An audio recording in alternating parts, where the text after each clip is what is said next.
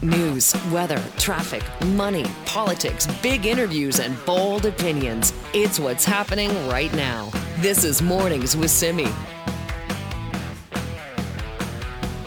Now, there were many fascinating results from election night on Saturday night, but really none more so than what's going on in Surrey. You saw that Brenda Locke is now the mayor-elect, and one of the biggest, if not the biggest thing that Brenda Locke ran on was the issue of policing, saying that she will, and that's what she said, she will cancel the transition to the Surrey Police Service and revert back to the RCMP. Well, now the question is, how? Is that even possible? So let's find out. Joining us now is Melissa Granum, Executive Director of the Surrey Police Board. Thank you so much for joining us. You're welcome, Simi. Good morning. Good morning. Where is the police transition at right now? Well, the police transition has moved quite a long ways down the road. We have over 350 staff with 150 who are working 24/7 on the front line, taking calls and serving the citizens of Surrey. We have a collective agreement with the union. We have agreements in place with CUPE as well. Excuse me. And we're working on a daily basis with all levels of government to get SPS to police of jurisdiction status. So, and that what that means is SPS will be evaluated by the province that we can meet all BC provincial policing standards, and we anticipate that to be completed in late spring, early summer of next year. All right. Well, that sounds pretty far down the line. Can it be stopped at this point? I don't believe it can. I believe the province will look at this. They didn't make this decision lightly, and they didn't make it with the expectation that it would be an election issue every 4 years. And I just want to back up as well. So when council made their motion in 2018, they knew exactly what they were dealing with as it related to the service delivery by the RCMP. They had decades of data and experience to inform that decision. And the motion that was made was not to do a feasibility study or hold a referendum. It was, if you read it, it was to remove the RCMP as quickly as possible. And that set the motion, the wheels in motion for where we are today. And so today's council has a completely different matter before them. Asking the province to disband a bona fide police service is very different, as you can imagine, than terminating a contract. And they're not fully briefed on all the facts that they need to make that informed decision. So the board is looking forward to and hoping that we can meet with council in the coming days or weeks before they're sworn in, because we have full confidence that between the progress to date, the caliber of the police officer that we've recruited and that we continue to recruit, and the importance of the civilian oversight model that we have for the Surrey Police Service, that there will only be an emphasis on continuing the forward momentum. Are the officers concerned? I mean, we've heard Brenda Locke say, in fact, she said it on our show last week, that they'll all just be able to go back to the jobs that they had before. Is that even possible? Yeah, absolutely. Our police officers are concerned, and rightfully so, because those aren't fair statements to make. You're hired by the Surrey Police Service. The board is the employer, and we hire people. So they've left a job, and they've come to a new job. If this job ends, they would have to go out and find a new job. They can't just be transferred back. There's no agreements in place to say if this were not to move forward that they would automatically go back to their original home agency or be absorbed into the RCMP. They are a federal employer and we are a municipal employer. There's big differences between the two. There's pension implications and all of those things that go along with that. So it's really a complex issue, and it's really unfair to the police officers and to the civilian staff who have come here based on what they believe to be a sound decision by government that this is moving forward. Yeah, are you concerned about what you say are the misconceptions out there about this situation? I am concerned, but what we'd like to do is, as I said, meet with council, because council needs to receive all of the facts. They need all of the facts before they can make that decision to ask the government to reconsider. And that's important. A really important piece is that they need to request that the government reconsider. And so we're a long ways off from that. And like I said, what we're hoping for is that they will give us an opportunity to give them the facts. Right. How expensive would it be at this point to cancel this? We haven't done the math on that, but when you look at what's been invested into the IT infrastructure, what's been invested into the recruiting, the uniforms, all of those pieces, all of those costs that the city can't recover, and then on top of that, any sort of termination agreements within the Surrey Police Union, and on top of that, you would have an issue of police officers potentially leaving and then leaving the Surrey RCMP extremely short-staffed. So there's a number of issues, not just related to cost, but related to public safety. Okay, so if this were to move forward then, Melissa, how soon would this transition be completed and there would no longer be RCMP in Surrey? So the way it would work, and we're very confident about this because we're working with provincial government, like I said, on a daily basis, that we are working towards police of jurisdiction status. And that would be completed, we would be hoping, like I said, late spring, early summer. And at that point, Surrey Police Service would take command of policing in Surrey, and then we would ramp up the phasing out of the RCMP officers. They would get reposted, and phasing in of both of our exempt recruits and our new recruits. So once we have police of jurisdiction status and we can take command of policing in Surrey, we would then have a lot more control over the speed and cadence of at which we would finalize the transition. And that would be in partnership with the superintendent of policing, the ADM Wayne Rideout. His job is to ensure that we aren't destabilizing policing by moving too quickly. So the province would work directly with us to ensure that once we have police of jurisdiction status and command of policing in Surrey, that the final transition out of the RCMP from a municipal perspective would happen with public safety as its key priority. Okay, so clearly very far along here. What then, Melissa, is the message to this new council and to the mayor-elect? The message is to allow us the opportunity and time to sit with us, to understand where we are in the project and to understand the human capital involved, and also to understand that these are human beings who have committed their careers to Surrey. Many have sold homes in different provinces and moved here and moved their families here to come and work in the city of Surrey. And they're doing so every day. They're showing up every day within this, tense period. And their duty and commitment to the city of Surrey, I think, is to be commended at this point. They have resiliency, and I'm very proud of them. All right, Melissa, thank you so much for your time this morning. You're welcome, Simi. This is Mornings with Simi.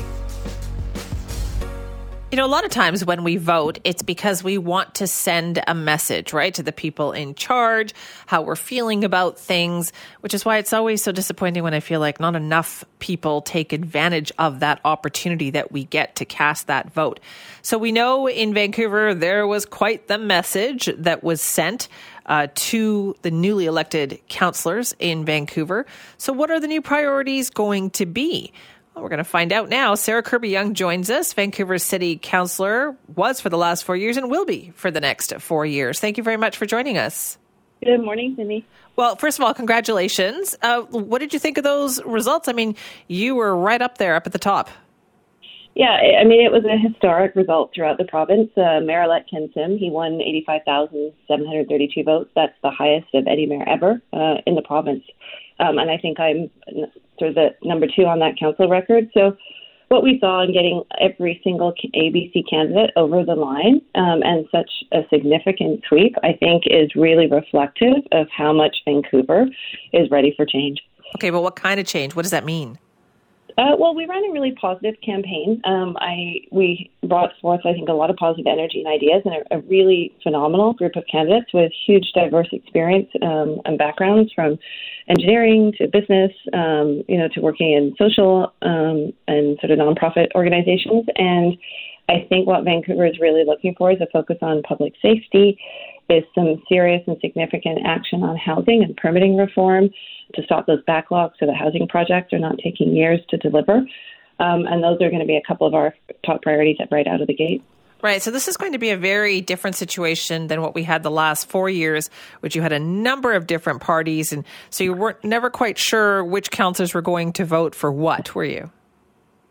Yeah, it was a very diverse council, and I think what we heard on the doorsteps and at events and on all the phone calls was this notion of team, of having a leadership and a sort of a very clear group that could move things forward at City Hall really resonated with people. That was the number one positive comment that I heard, and I think in not just electing ABC, but in sending our entire council slate forward with a resounding 8 seats out of 11, including the mayor. That very clearly tells us that they're looking for us to take some pretty clear, decisive action and move ahead. And we'll be able to do that with those voices in the council chamber. Okay, so then what else did you hear from people on the doorstep then? What do they want you to take action on?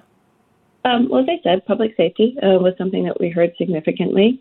We heard a lot with respects to housing and permitting and just the delays of things being stuck and taking far too long, the complexity of regulations. Those were sort of key things. Obviously, a lot of concern with respects to the downtown east side in striking that balance and giving people quality housing that they're actually going to be successful in with the right supports. So how do you do that then? Like what will be different this time around than what was tried in the last 4 years? Because there was a lot of stuff that was tried in the last 4 years. Yeah, I think a lot of this is really balanced. What we heard is that the balance the pendulum has swung too far one way in the city, and people are looking to ensure that we strike that right balance in terms of delivering not just quality housing, but supports. And so I think we're at that point in the conversation. I would point to something like 58 West Hastings, where they're not just delivering a fantastic new housing project, but they actually worked with Coastal Health, and they have an entire floor of medical facilities on site for residents as well as local area folks to be able to use and access, so that people that have specific needs have the ability to access them and be successful. They're not just put in a room without given guidance or the ability to have someone help them along that journey to a better place. Right. I also noticed that a lot of the councillors who voted in favor of the Vancouver plan, the Broadway plan, were reelected. Some of those who did not were not. So what does that mean for that plan moving forward? Do you foresee any changes there? We were very clear throughout the campaign that, as you said, our councillors voted in favor of it, and that ABC as a party was supportive of the Broadway plan and will continue to be. I think that is the large opinion of the majority of residents in Vancouver. It's going to be our job to ensure that we are bringing the right type of housing along, and that we have the community amenities to go alongside that to support livability. Okay, so you don't see that being changed. Is there anything that you can think of in the last 4 years that might be revisited or changed? I think that our team will be spending, we've started our transition meetings already. Our group met on Sunday afternoon to really go through how we're going to prioritize and sort of lay out our work over the coming 4 years so that we make sure we deliver. I think what we'll have to do is identify what those things are that the city can put to the back burner in terms of making sure that these initial priorities are put ahead, and make sure that we give that clear direction to staff so that we can get some actual traction on some of these issues. This is going to be very different for you personally too, isn't it? It's going to be really different. Sitting around I'm hoping not to be sitting in those long 12-hour council meetings that get bogged down by points of order and procedural delays, but that the meetings will be more efficient, and that will, instead of watering down some things or feeling like you're kind of progressively slightly pushing things forward, that you actually can do so with much more sweeping results. Okay, so what is your message then? I mean, I know we're going to be hearing from the mayor-elect coming up later this morning, and we'll be chatting with him tomorrow morning on the show. But what is your message then to the people of Vancouver? My message is that we heard them. We are really grateful for them placing their confidence and their trust in us, and we're going to work very clearly on the priorities that they laid out. This mandate was sweeping, and we take that responsibility seriously, and this is the team to do it. We know there's a lot of work ahead of us, but we're gonna buckle down and get on with it. All right. Well, thank you very much for your time. Thank you. This is Mornings with Simi. Just a year or so ago, there was so much concern about the cruise ship industry in Vancouver and Victoria. Remember that? Well, now BC is ending its cruise ship season with a near record number of ships and passengers. What happened to turn things around? Well, joining us now is Ian Robertson, the CEO of the Greater Victoria Harbour Authority. Good morning, Ian. Good morning, Simi. What a difference a year makes. That's for sure. Yeah, it's been a very good year coming out of COVID. Okay, what happened to turn things around? Well, I think first of all, there's a number of factors. First of all, there was a huge pent-up demand for cruising. I think by a number of people, especially Americans. I think government got it right, in my opinion, in terms of putting together a plan and requirements for ensure that passengers were tested and were safe. And we've seen a good start to the season. I mean, and a good season overall for us here in Victoria. We've seen a record year, just about 330 ship calls, and that compares to 257 back in 2019 pre-pandemic.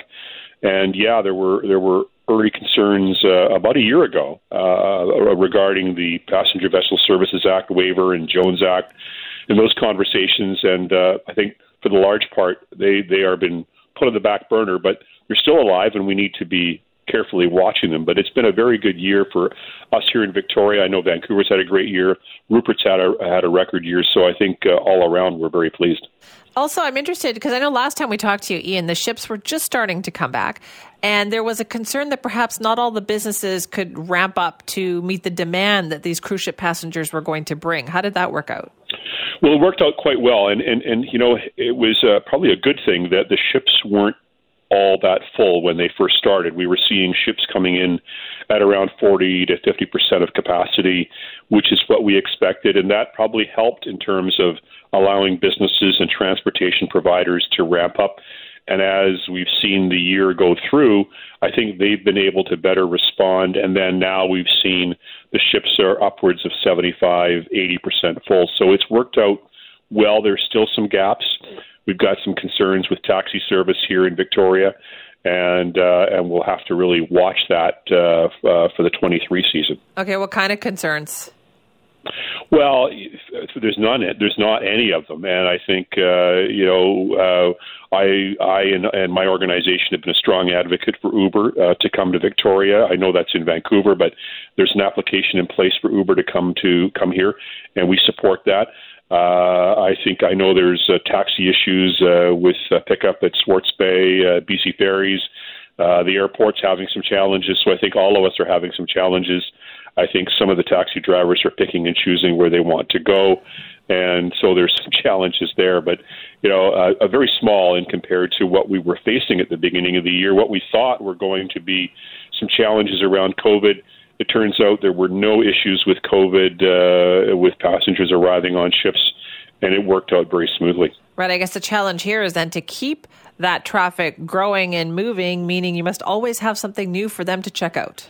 Well, that's exactly it, and I think that's one of the issues that we're going to have to face in Victoria is finding new experiences for passengers to do when they come here. We know that when they come to Victoria, they love the experience. It's one of the highlights of their journey, but we can't continue to take that for granted. We're always going to have to continue to promote our destination. We're a port of call, unlike Vancouver, which is a port of entry and a home port. And so we're going to have to keep our head down and keep working hard to ensure that Victoria remains on that itinerary. Right. And did you get any feedback from the cruise ship lines as well about sort of, it's nice to be back in Victoria, or we would like to see XYZ? Oh, no, they're happy to be back. And Victoria is a very positive stop for them. It's a highlight of the journey. And they're always encouraging any ports of call to try and find new things to do. And I think that's up to us and the operators here in Victoria to continue to promote Victoria as a positive port of call and a place where they want to come. Okay, so then what is next? Are you already planning for next year? Yeah, we're already planning for next year. We'll see probably close to the same number of ships. Initial berth requests are coming in around 337 calls, and I expect the ships will be more full at the start of the year. And first ship in is March 30th, so it's not a long time. We've got 5 more ships this year. Our last call is November 3rd, and then a very short off season, as I said, as we prepare for 23. All right, interesting times. Ian, thank you. You're welcome, Simi. Thank you. This is Mornings with Simi. What does it all mean? That's what we ask ourselves after there's an election, after there are some really interesting results of an election, which is why joining us now is Dr. Hamish Telford, Associate Professor of Political Science at the University of the Fraser Valley. Good morning. Good morning, Simi. How glued to you were to your TV and your computer on Saturday night? It was a fascinating night. Never seen anything quite like it. Usually in local politics and governments generally, incumbents have a strong advantage. They've got the name recognition. They're doing the job. They look like they should be mayor. But the voters decided otherwise on Saturday night and tossed a whole bunch of mayors out. It was really quite extraordinary. Yeah, what do you think that tells us? Well, there's obviously pent-up frustration with governments, particularly local governments, on certain issues. We all know what those issues were: housing, transit, policing, crime. And the people who were frustrated with City Hall were obviously a lot more motivated to vote than the people who were just sort of okay with things with the status quo, and that's what we saw. Those people came out and voted accordingly. There's also been a lot of talk about the number of voters who turned out this time around. I thought there would be more people because it just felt like so many people were engaged, and yet voter turnout was not a whole lot higher than what we have seen in years past.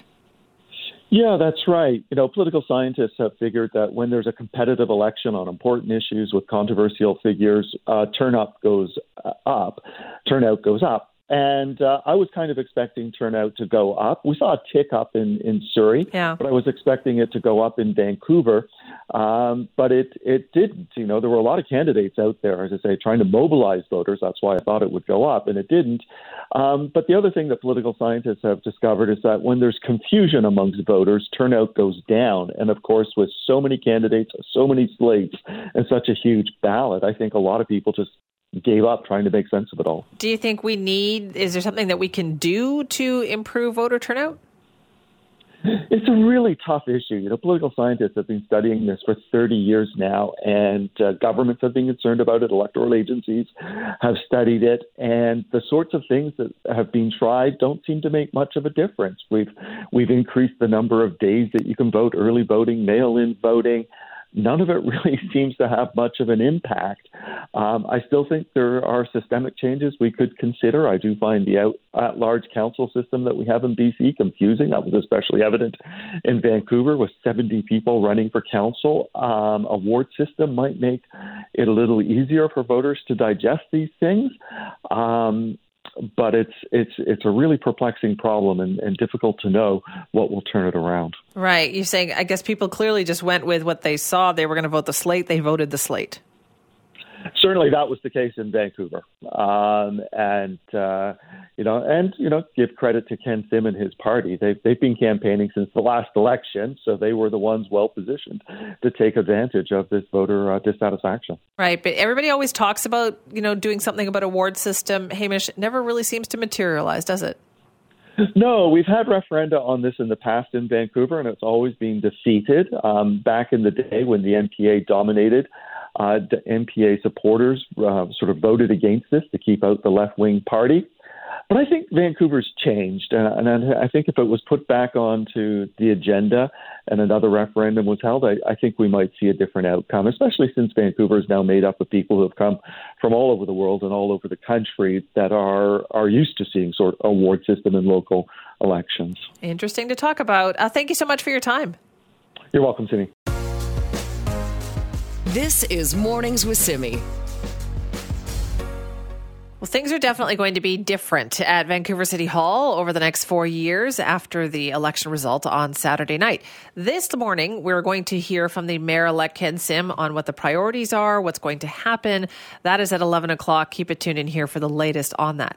What we do know, though, is that there are still 3 councillors on council who are not affiliated with Ken Sim's ABC party. And that is Christine Boyle from One City and the 2 Green Party councillors, Pete Fry and Adrian Carr, who joins us now. Thank you so much for joining us. My pleasure, Simi. What did you think of the results? What do you think people were saying with those results and the way they voted on Saturday?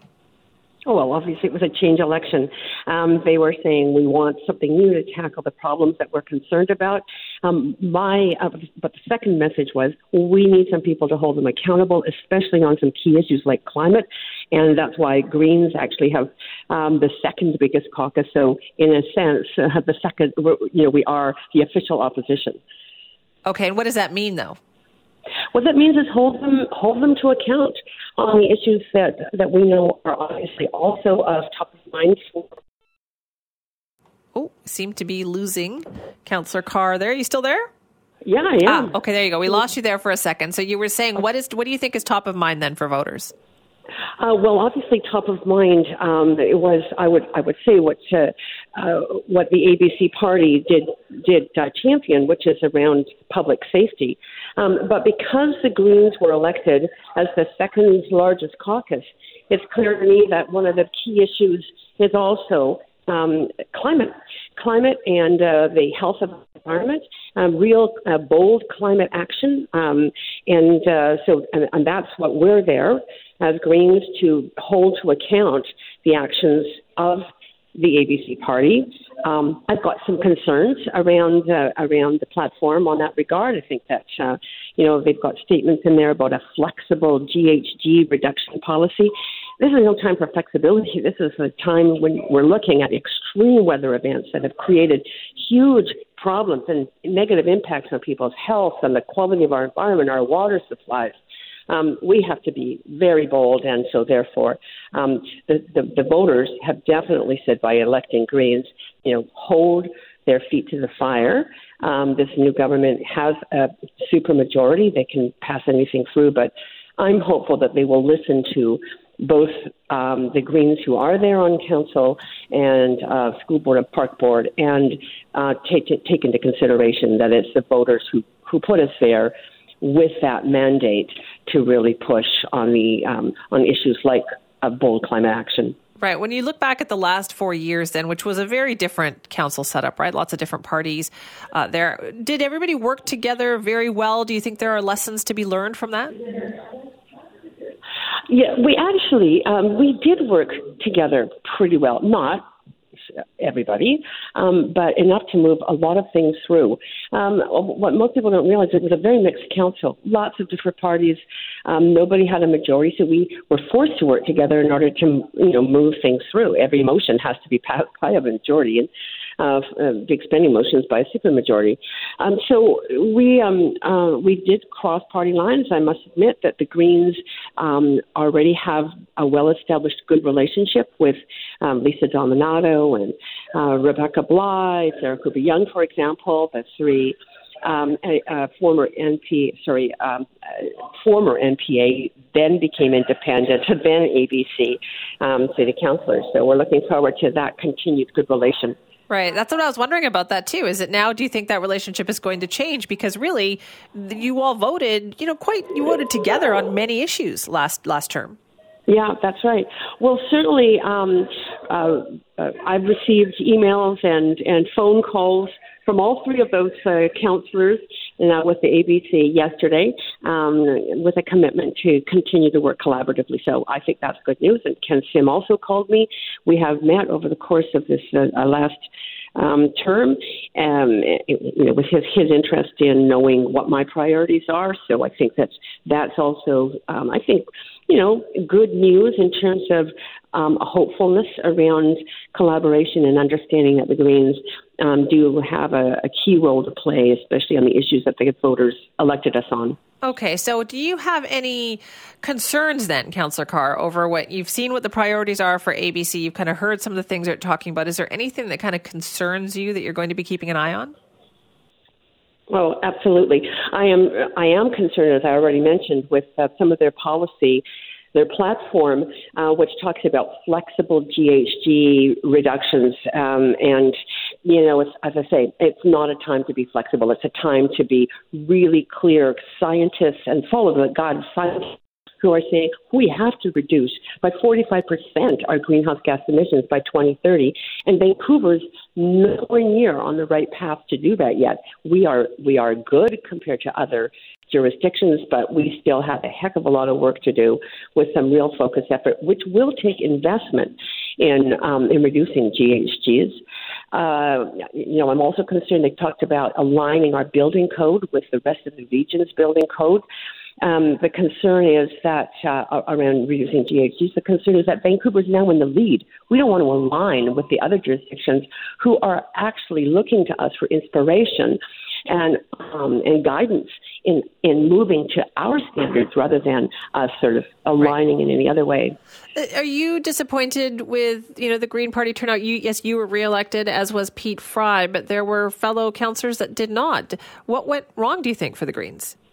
Well, first of all, I am devastated that Mike Weeb did not get reelected. He's been an incredibly great councillor, a joy to work with, very innovative, very much a community person, having been involved with the Business Improvement Association, the small business in the city. He was a real addition to our team that we are going to sorely miss.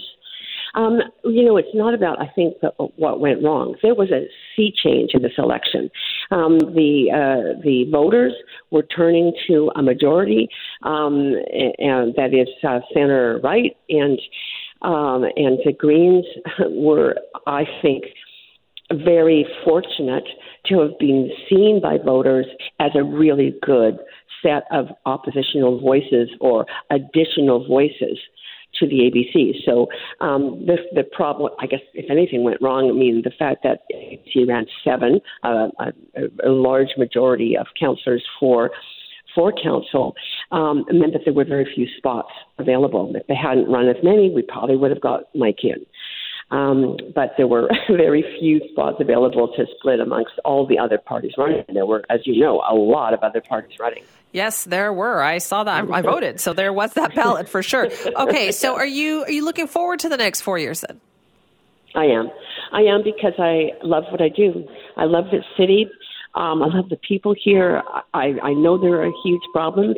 Housing affordability, safety and homelessness on the streets, obviously the climate crisis, which I've talked to you about, the livability of the city.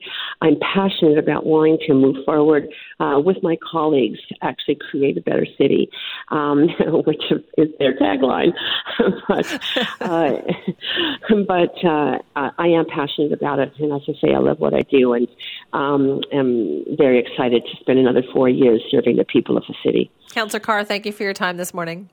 My pleasure, Simi. Thanks so much for having me on. This is Mornings with Simi.